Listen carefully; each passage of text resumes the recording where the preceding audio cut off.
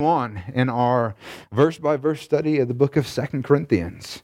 So today we're going to be heading out through chapter 5. We're going to finish chapter 5 today. And you remember last week, Paul was basically talking about the difference between the temporal or the transient versus the eternal and what we should be keeping our eyes on. And actually, today he's going to kind of continue that thought as we start on really dealing with the temporal and the eternal. And then finally, he's going to finish up this chapter talking about and describing the ministry of reconciliation, which he says that he's a minister of. It's the ministry that he's been given. And the truth is that we're all ministers of the ministry of reconciliation. We are all ambassadors for Christ. And it's our goal to persuade others about the truthiness of the gospel of Christ. Amen? And without further ado, we're just going to jump right into it today. 2 Corinthians 5, 1 through 3 says, "For we know that if the tent that is our earthly home is destroyed, we have a building from God, a house not made with hands, eternal in the heavens.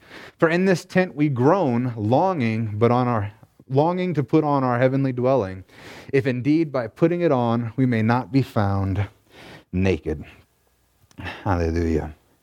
So this seems to be, to me, an awkward place to put a chapter break, because it's quite obvious he's finishing what he was talking about last week. And you remember when we left off in verses 16 and 18 of chapter 4, he said, "So we do not lose heart, though our outer self is wasting away, our inner self is being renewed day by day. For this light momentary affliction is preparing us for an eternal weight of glory beyond all comparison, as we look not to the things that are seen, but to the things that are unseen. For the things that are seen are transient, but the things that are unseen are eternal." And he goes from that thought, and it seems to me to be a continued thought. He's continuing to talk about this idea of the things that are seen and the things that are unseen.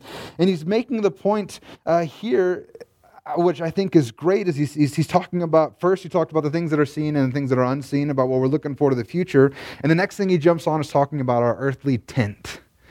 And he's basically talking about the body that you live in. It's our earthly tent. It's our temporary meat suit to get us through until God goes ahead and gives us an eternal body that is glorified in heaven. Amen? So that's the thing that we're looking forward to. And he stays in this same frame of mind. And he starts and he says, "For we know." Isn't that amazing that we can know? You know, one of the things that's amazing about Christianity is we don't have to wonder. We don't have to be confused. We don't have to think about, hey, did we do enough to measure up? Every other religion in the world, it's about somehow making yourself right with God. You have to perform. You have to do so many things, and you can never really know. You're just hoping that you do enough that the scales tip. But Christianity is different because we don't have to do anything except for trust in Jesus Christ, because Jesus did all the work. And I don't know about you, but that's an amazing thing. One, because if we tried to do the work, every single one of us would fail. We already have failed. The Bible says that none of us is righteous, no, not one. But he sent his son to pay the price for it. And because of that, we can know. Because we're not confused if Jesus did enough. The Bible says that he rose from the grave and sits at the right hand of God, and him rising again was proof that he was who he says he was, and he did what he said he was going to do. We don't have to be unsure. We can know. We can know. That's an amazing thing. That's what gives us hope, because we can be certain. And the question is, well, what is it that we're certain of? And that's that if we put our trust in Jesus, that he died and rose again in newness of life. And if we put our trust in him, then our old man is dead.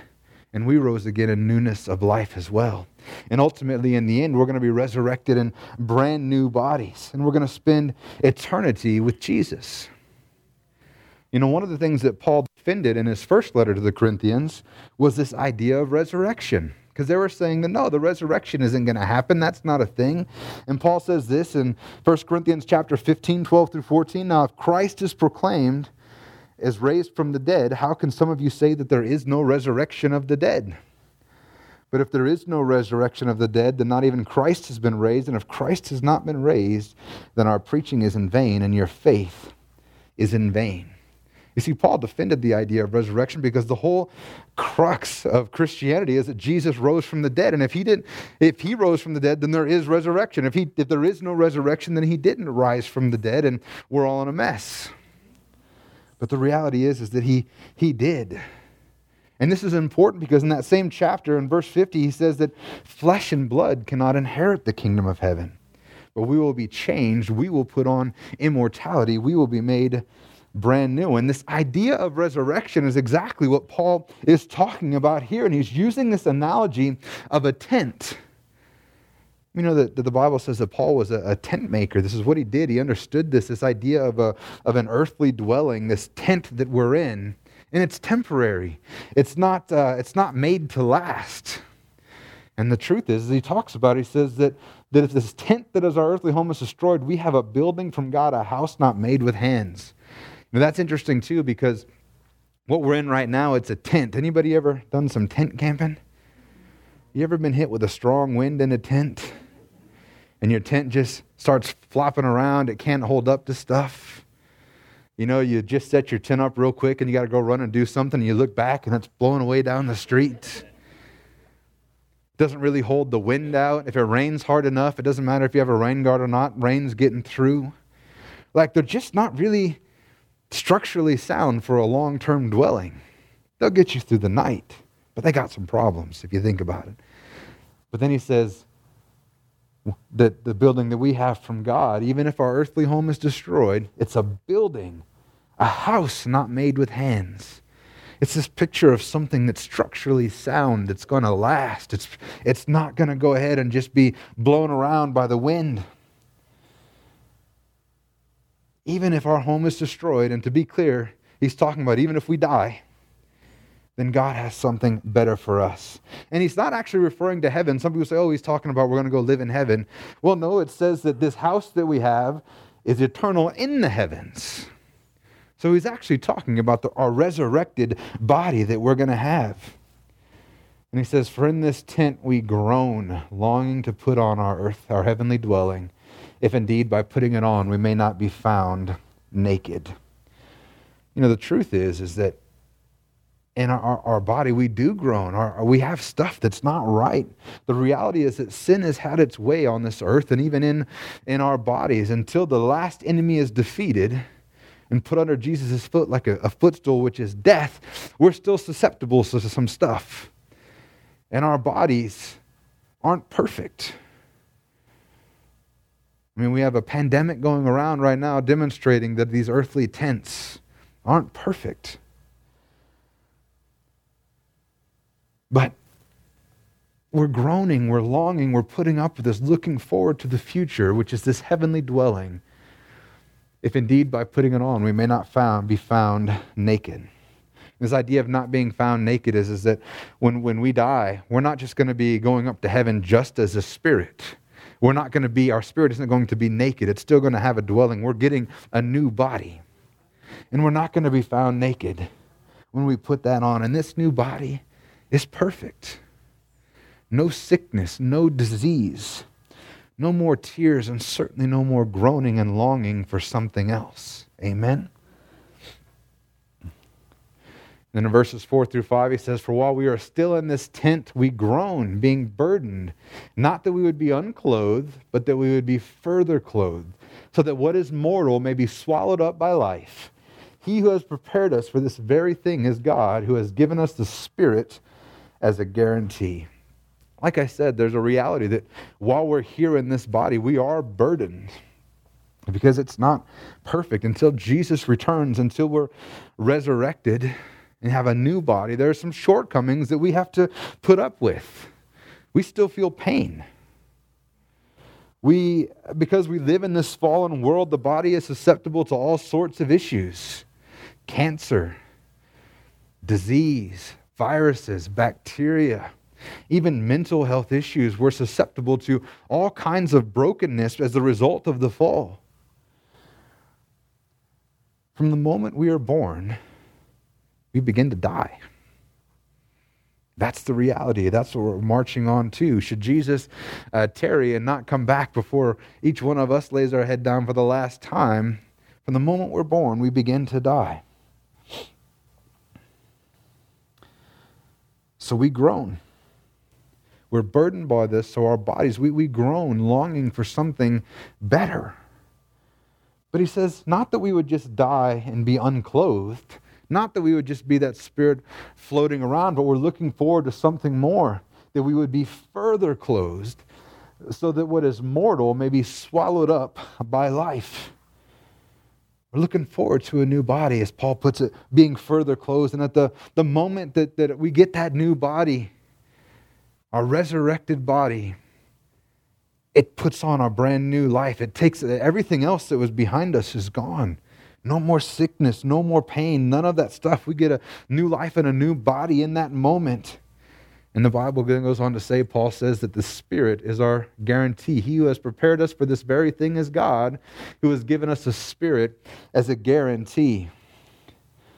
The fact that the Holy Spirit takes residence inside of you is a guarantee that God is going to give you what He said He's going to give you. This word here, guarantee, is actually a Greek word that comes from a Hebrew origin. And what it comes from, the Hebrew origin means it's a pledge, or it's to purchase money of a property given in advance as a security for the rest, or it's earnest money. That's what the Holy Spirit is for us. He's a down payment on our eternal future with Christ. It's God saying that I'm going to do what I've said I'm going to do. He is our guarantee of this resurrected body and spending it in eternity with Him and not away from Him. Amen.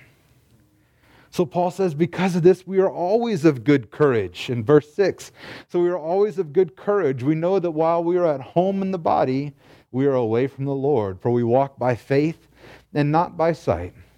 Yes, we are of good courage, and we would rather be away from the body and at home with the Lord. That very guarantee of the Holy Spirit living inside of us, that very guarantee is what Paul says gives us good courage. Because it's true, we groan now, we look around. I don't know about you guys, but I look around the world right now, and I feel like it's getting worse than it's ever been, at least in my own lifetime. I imagine there were those who lived in the Great Depression or lived in times when slavery was actually happening in this country, and they might argue and say, no, it's still pretty good. But when I look around, it seems like things are going crazy, and things are getting worse and worse every single day.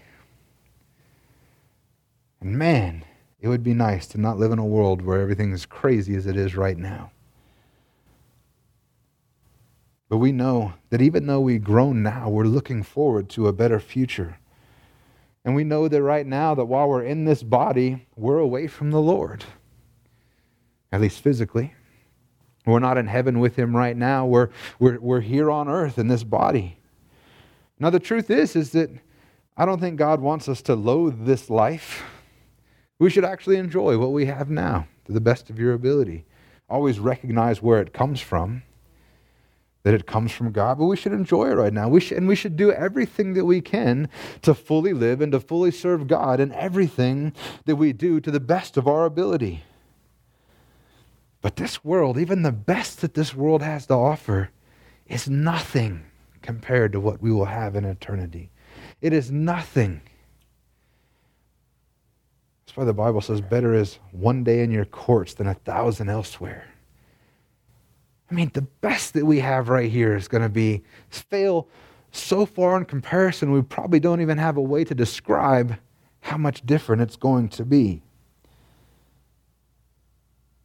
And this time that we're living right now is just temporary. It's just a drop in the bucket. It's such a small part of our life, of our eternal lives, even though sometimes it feels like it's taking forever. Even though we're just wanting it to get over, what we see now just isn't perfect. And that's the reality of the situation. We still live in a fallen world. And until the earth is recreated, that's the situation that we're in. It is a fallen world. It's a broken world full of fallen and broken people, those who don't know Christ. And we groan and look for something better. And like I said, the earth is even fallen, and the earth is groaning as well. This is what the book of Romans says. Paul said in chapter 8, 22 through 23, "For we know that the whole creation has been groaning together in pains of childbirth until now. And not only the creation, but we ourselves who have the first fruit of the Spirit groan inwardly as we wait eagerly for the adoptions of sons, the redemption of our bodies. He's talking about the earth is groaning, waiting to be remade, just like our bodies are growing, waiting to be remade, to put on new bodies. And that's why we have that. That's why this we're seeing so many new earthquakes and floods and tornadoes and all kinds of man-made disasters, hurricanes. This world is groaning, looking forward to being remade. But as Christians, we have a hope. We have a better hope. We know that we can look forward to something better. We know that as soon as we're absent from this body, then we are with the Lord. That's why he says we are of good cheer. We don't walk by faith, or we walk by faith, not by sight. We don't look around at the world around us and say, man, it's all a mess. I might as well just give up. But instead, we look forward to the future with a better hope by faith that God is going to do what he says he's going to do. And then he says, yes, we are of good courage, and we would actually rather be away from this body and at home with the Lord. Because how many know that's going to be better? That is going to be better. Now, I'm not saying that we should all just go out and find a way to end it as fast as we can. The truth is you got something to do while you're here. The truth is there's people that need to hear the gospel, and if you weren't here, they wouldn't hear it. You know, one time, one of the most poignant memories of a youth conference I ever had, we went to it, and the guy got up there and he preached his heart out. And all these kids gave their life to the Lord. It was like the whole place. Thousands of kids gave their life to the Lord. And then I was talking to somebody afterwards, and I heard them say, man, I wish Jesus would just come back right now. Make sure all these kids get in. And I just remember a pain in my heart thinking, but what about the rest of them? What about the rest of the kids that haven't said yes? That's what we're here to do. We're going to see in a little while that we have the ministry of reconciliation while we're here on this earth, so we can tell people about Jesus so that they can have the very same hope that we have, that they can look forward to the very same future that we look forward to. Because we know there is something better coming, and we're of good courage. We don't have to be afraid. See, that's the great news about being a Christian, is that even if you die, it's not over. It actually gets better. We get to be with the Lord. We continue to live, except for this time we actually really live. There is no shortcomings. There is no failings. There is no pain. There's no suffering. There's no tears. This is why Christians are not afraid to die. This is why Christians don't mourn like the rest of the world mourns. I'm not saying we don't get sad when one of our friends or our loved ones pass away, but there is an amazing brilliance in the idea of knowing that you get to see them again. And we don't have to, this is just a temporary separation. And we don't have to moan like the rest of the world. We don't have to mourn. We don't have to be sad in the same way, because we have a hope. We have that guarantee. We have that promise. And because of this greater reality to come, Paul says we're of good courage, because the truth is we're looking forward to what's coming. It is better to be with the Lord. Like I said, don't get me wrong. We still got stuff to do here. Live here with everything that you've got. Enjoy what we have here. God doesn't intend for us to be miserable while we're here. But we do look forward to something better.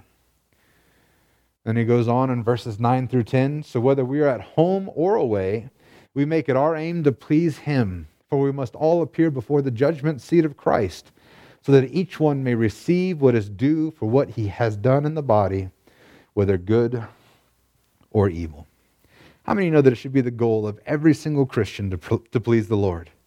That should be your number one aim in life, is to please the Lord in all that you do.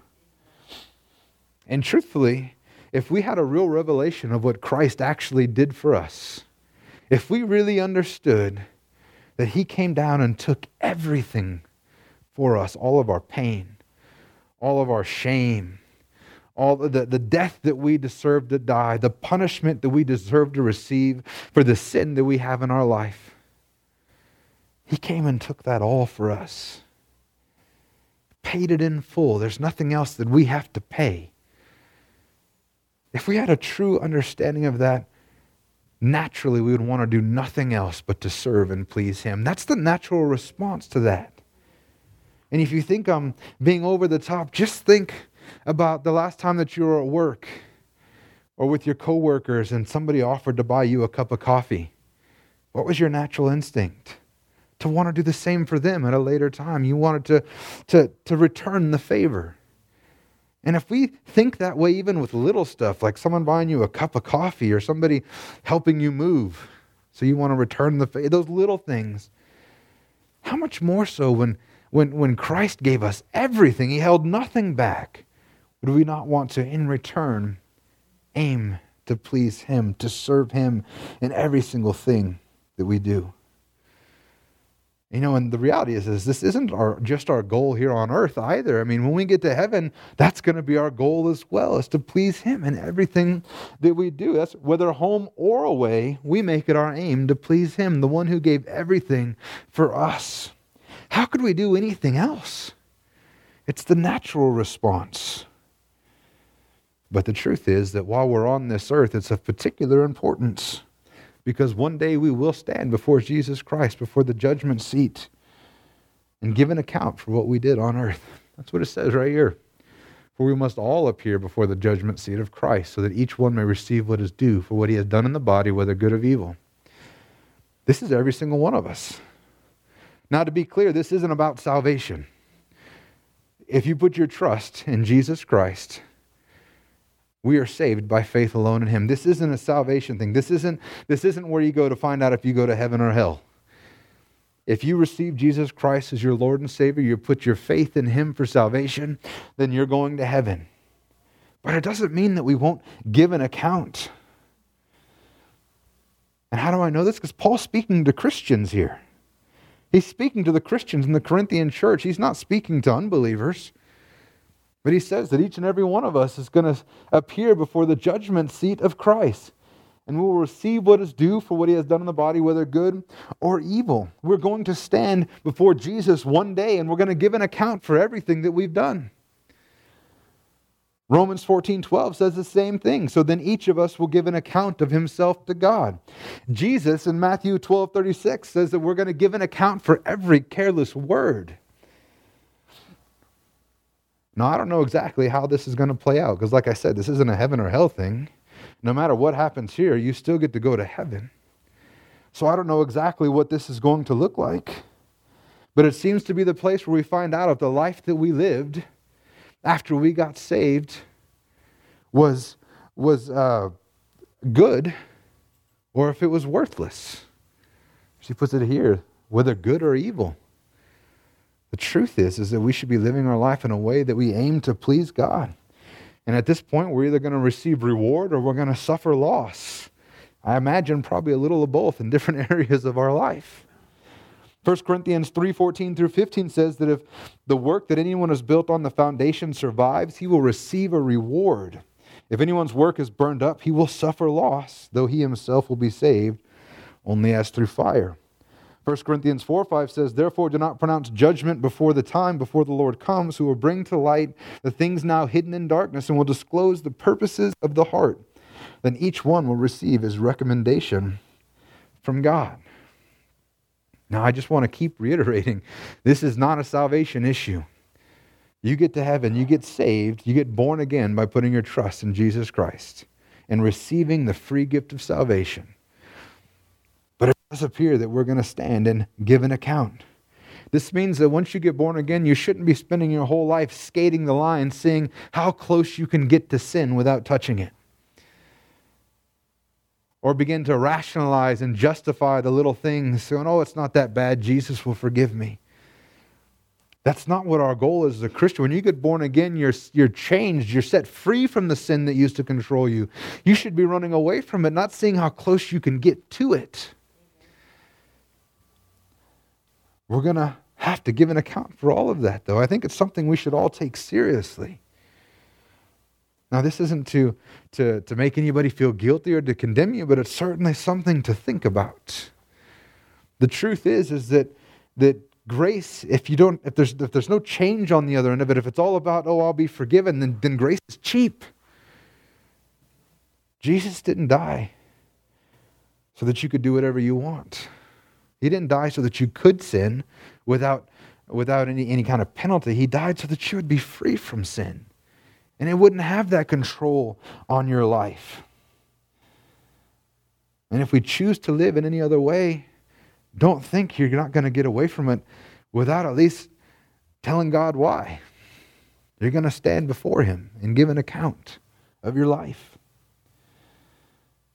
But Paul says, instead, just make it your aim to please God.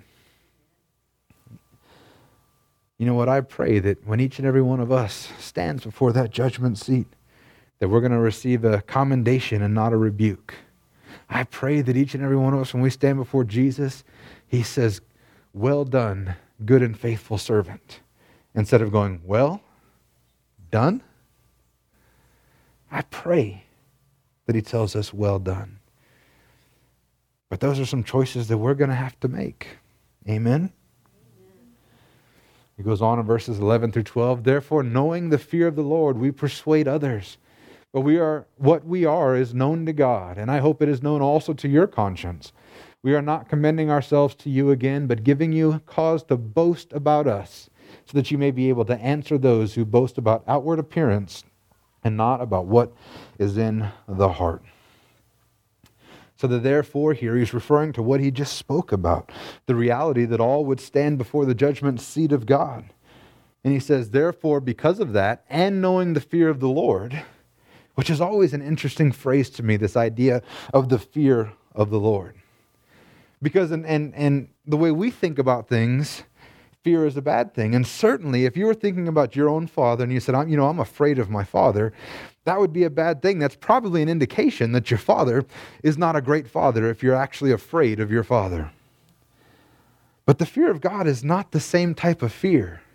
It's not the type of fear that people are going out looking for in that terror of the corn that's built off of I-10 and Tangerine. Out by where I live, they put up a big cornfield with crazy stuff in it.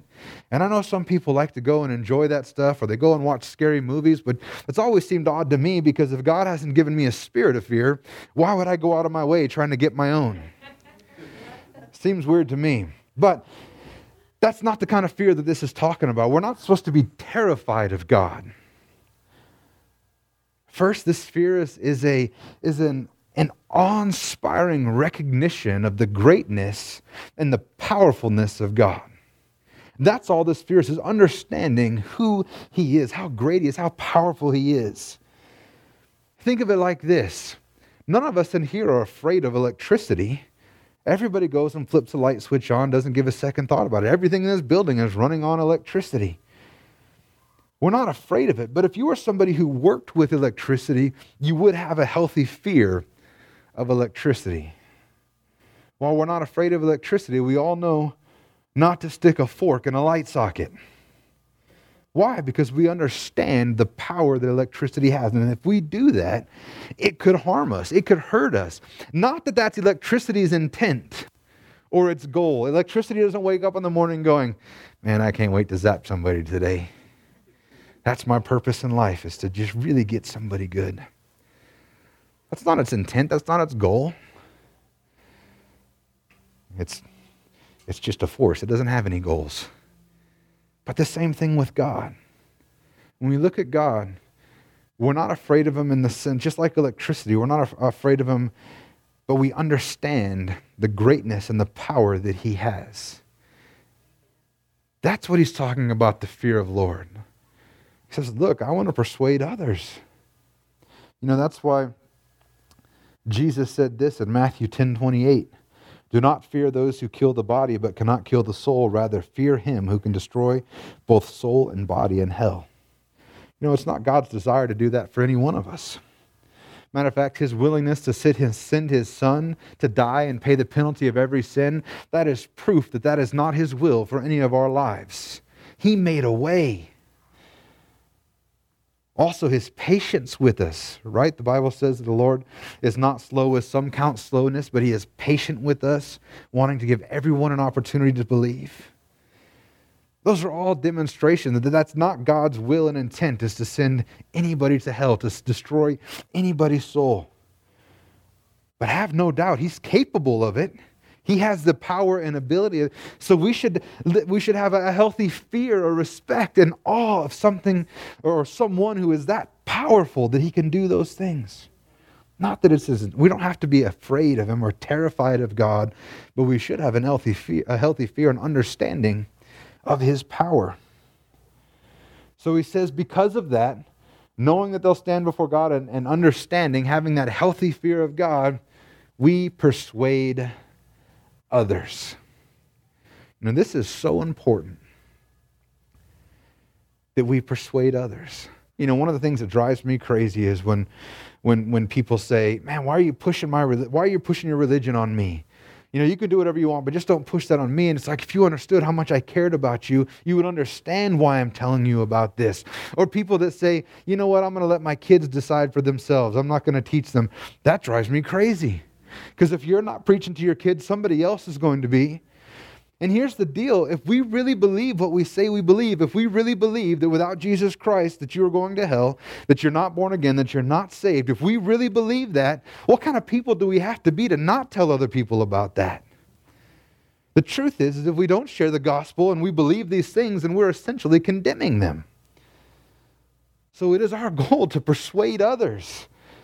Not so we can put a feather on our cap and say, "Oh, I got someone else to say yes," but because we genuinely care about their souls and we don't want them to spend eternity in hell, but we want them to spend eternity in heaven with God. We want them to have the same hope that we have. That's why we persuade others. With the recognition that, yeah, we do believe what we say we do, and we know that if they don't say yes, then they will spend eternity in hell away from God. That should be a burden on every single one of our hearts when we look around and see people walking down the street knowing that they might not know Jesus. We need to tell them. And then Paul continues in this. He begins to talk about once again, if you remember last week and the week before, really much of this letter is Paul defending himself and Paul defending his ministry. And he goes back on kind of one of the same arguments he made earlier. He says, "I'm telling all you this," and he says, "but I'm not commending ourselves to you, but giving you cause to boast about us, so that you might be able to answer those who boast about outward appearance and not about what is in the heart." So what is he doing to do that? He says, one, I want you to know that we're known to God, and I hope it is known also to your conscience. He's saying two things. The things that we're doing in front of God, we're doing it right inside of God. We're not being shady. We're not preaching something that's not godly. We're not twisting the gospel. He says we do it right in front. We are known to God. And then he says, and I hope it is known also to your conscience. Remember when he said this last week, or maybe it was the week before? He says, you guys know me. I worked right alongside each and every one of you guys for a long time. You know me. So know that what I'm saying is true, because I stand with a clear conscience before God, and you guys know me. I stand with a clear conscience before you. And he says, but we're not doing this. We're not commending ourselves to you. How many know that Paul didn't give a rat about his reputation? Paul wasn't concerned about what people thought about him. He was only concerned about what people thought about the message, about the gospel. He wanted to make sure that it wasn't slighted. He says, so we're not commending ourselves to you. We're not trying to make ourselves puffed up or look good to you, but we want you to have an answer to those who boast about outward appearance and not about what is in the heart. In a second, we're going to see that they were probably saying Paul was crazy. He's saying, when people come to you and they're boasting about their outward appearance, and by contrast saying that Paul's crazy, he says, I want you to have an answer for them that are saying this stuff, that are these people that are trying to persuade you that I'm crazy and doing the wrong thing. I want you to have an answer for them, because they boast about their outward appearance, but not about what's in their heart. Because the truth is these people, they may have looked good on the outside, but they had ulterior motives. They had dirty motives and they had dirty hearts. Paul says, that's not us. And he goes on in 13, but if we are beside ourselves, crazy, it is for God. And if we're in our right mind, it is for you. For the love of Christ controls us. Because we have concluded this, that one has died for all, therefore all have died. And he died for all, that those who live might no longer live for themselves, but for him who for their sake died and was raised. Paul says if we're a little beside ourselves, what he's saying is, if we are a little crazy, it's because of God. And here's the thing, is that he had an accusation that he was being crazy. He looked mad. He wasn't in his right mind. He says, well, if that's the case, it's because of God. And the truth is that Paul was willing to endure all kinds of stuff for the gospel. He was willing to be stoned. He was willing to be imprisoned. He was willing to be shipwrecked. He was willing to be hated by others and persecuted. He was willing to even give up his life for the gospel. Now, if you're someone like that, they might consider you a little crazy. And the truth is that when you serve God, in each and every one, people might think that you're crazy. They're going to say that you're ignorant or that you believe in fairy tales. They're going to say that you're just deceived. But the truth is that they're the ones that's deceived. And the truth is there's so much evidence for God and for Jesus and for his resurrection of the dead. It's not something we have time to get in here, but we don't believe in fairy tales. There's certainly a ton of evidence for the existence of God and the existence of Jesus and that he rose from the dead. But the thing is that if you're willing to believe in this stuff, some people might call you crazy. And that's what Paul's going on. But the thing is Paul says, but if we were in our right mind, it's for you. The Corinthian church had experienced a sane version of Paul. Not somebody who was willing to do all this stuff, but someone who stood beside them and genuinely cared for them and loved them. And they could see his heart. That's what he said right here. He says, it's also known to your conscience. You guys know me. You know the team that was with me. You know that we loved you. And he says, for the love of Christ controls us, because we've concluded that one has died for all, therefore all have died. See, the thing is that the love of Christ compelled everything that Paul did. That's why he was there with them. That's why he was willing to be a little crazy looking on the outside, because he loved them just like Christ did. And Christ's love for him compelled him to love others. He concluded that Jesus died for all, so we've all died. In other words, that old man, the old person that you were before you got born again, is dead and gone. You are brand new. You have died by faith when Christ died on that cross. The old man is dead and gone. And then he says, and he died for all, for those who live might not longer live for themselves, but for him who for their sake died and was raised. What he's saying is that because he gave his life for us, we should be willing to give our life for him. And that's what Paul is saying. He gave his life for me. The love of Christ compelled me to give up my life for Jesus. And what that looks like right now is loving you guys and being there for the Corinthian church.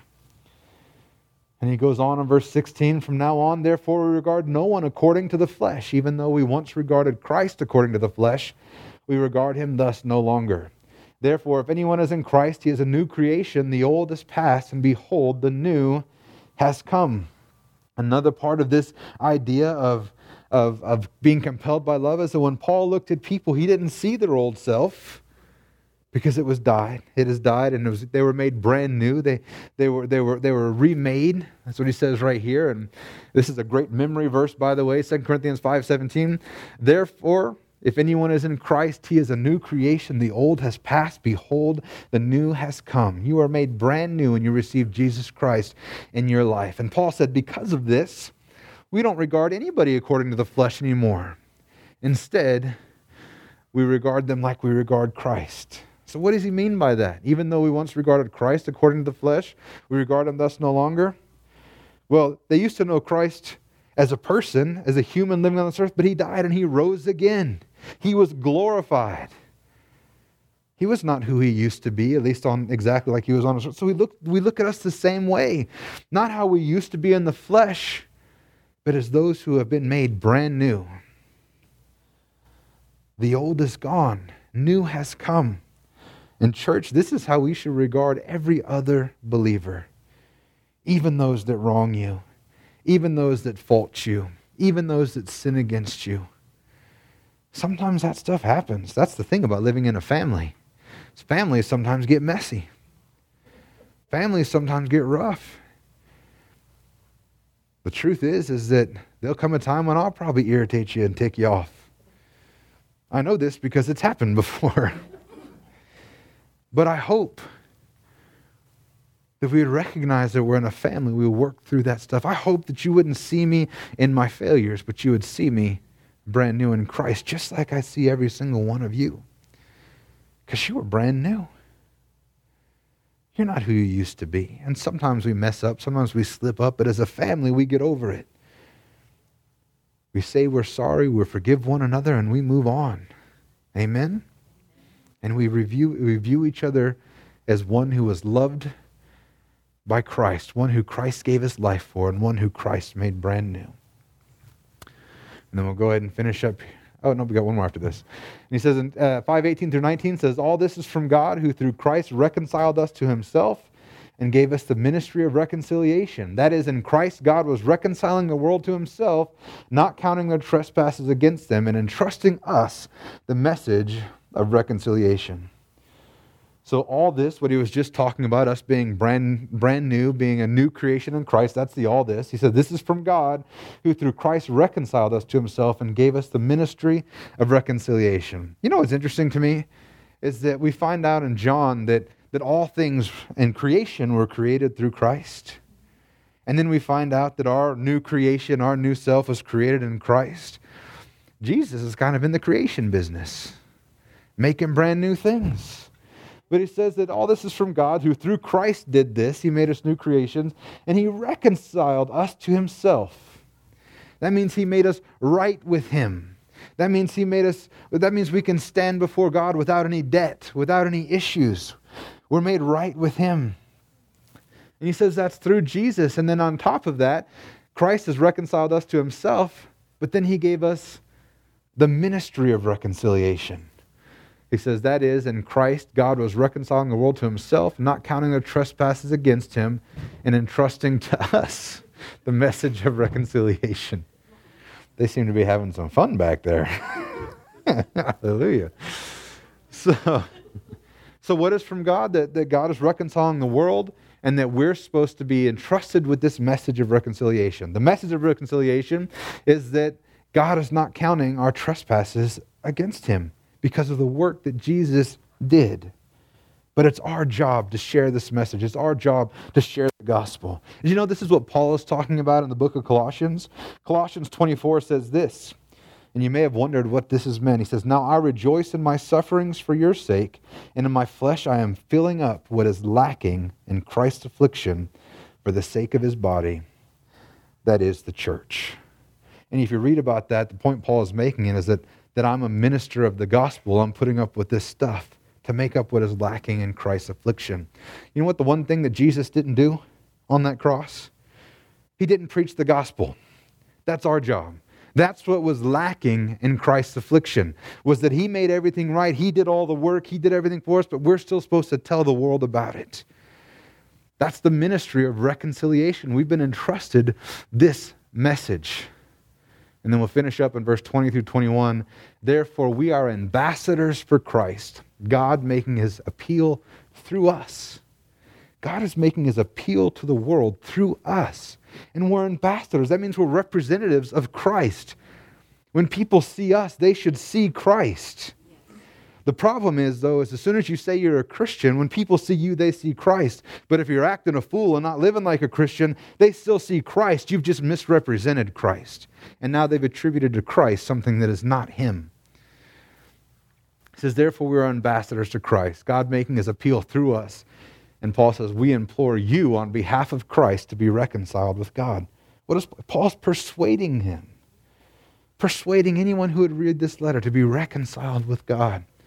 Because he said, for our sake, he made him to be sin who knew no sin, so that in him we might become the righteousness of God. He says, listen, we want to persuade you to be reconciled in God.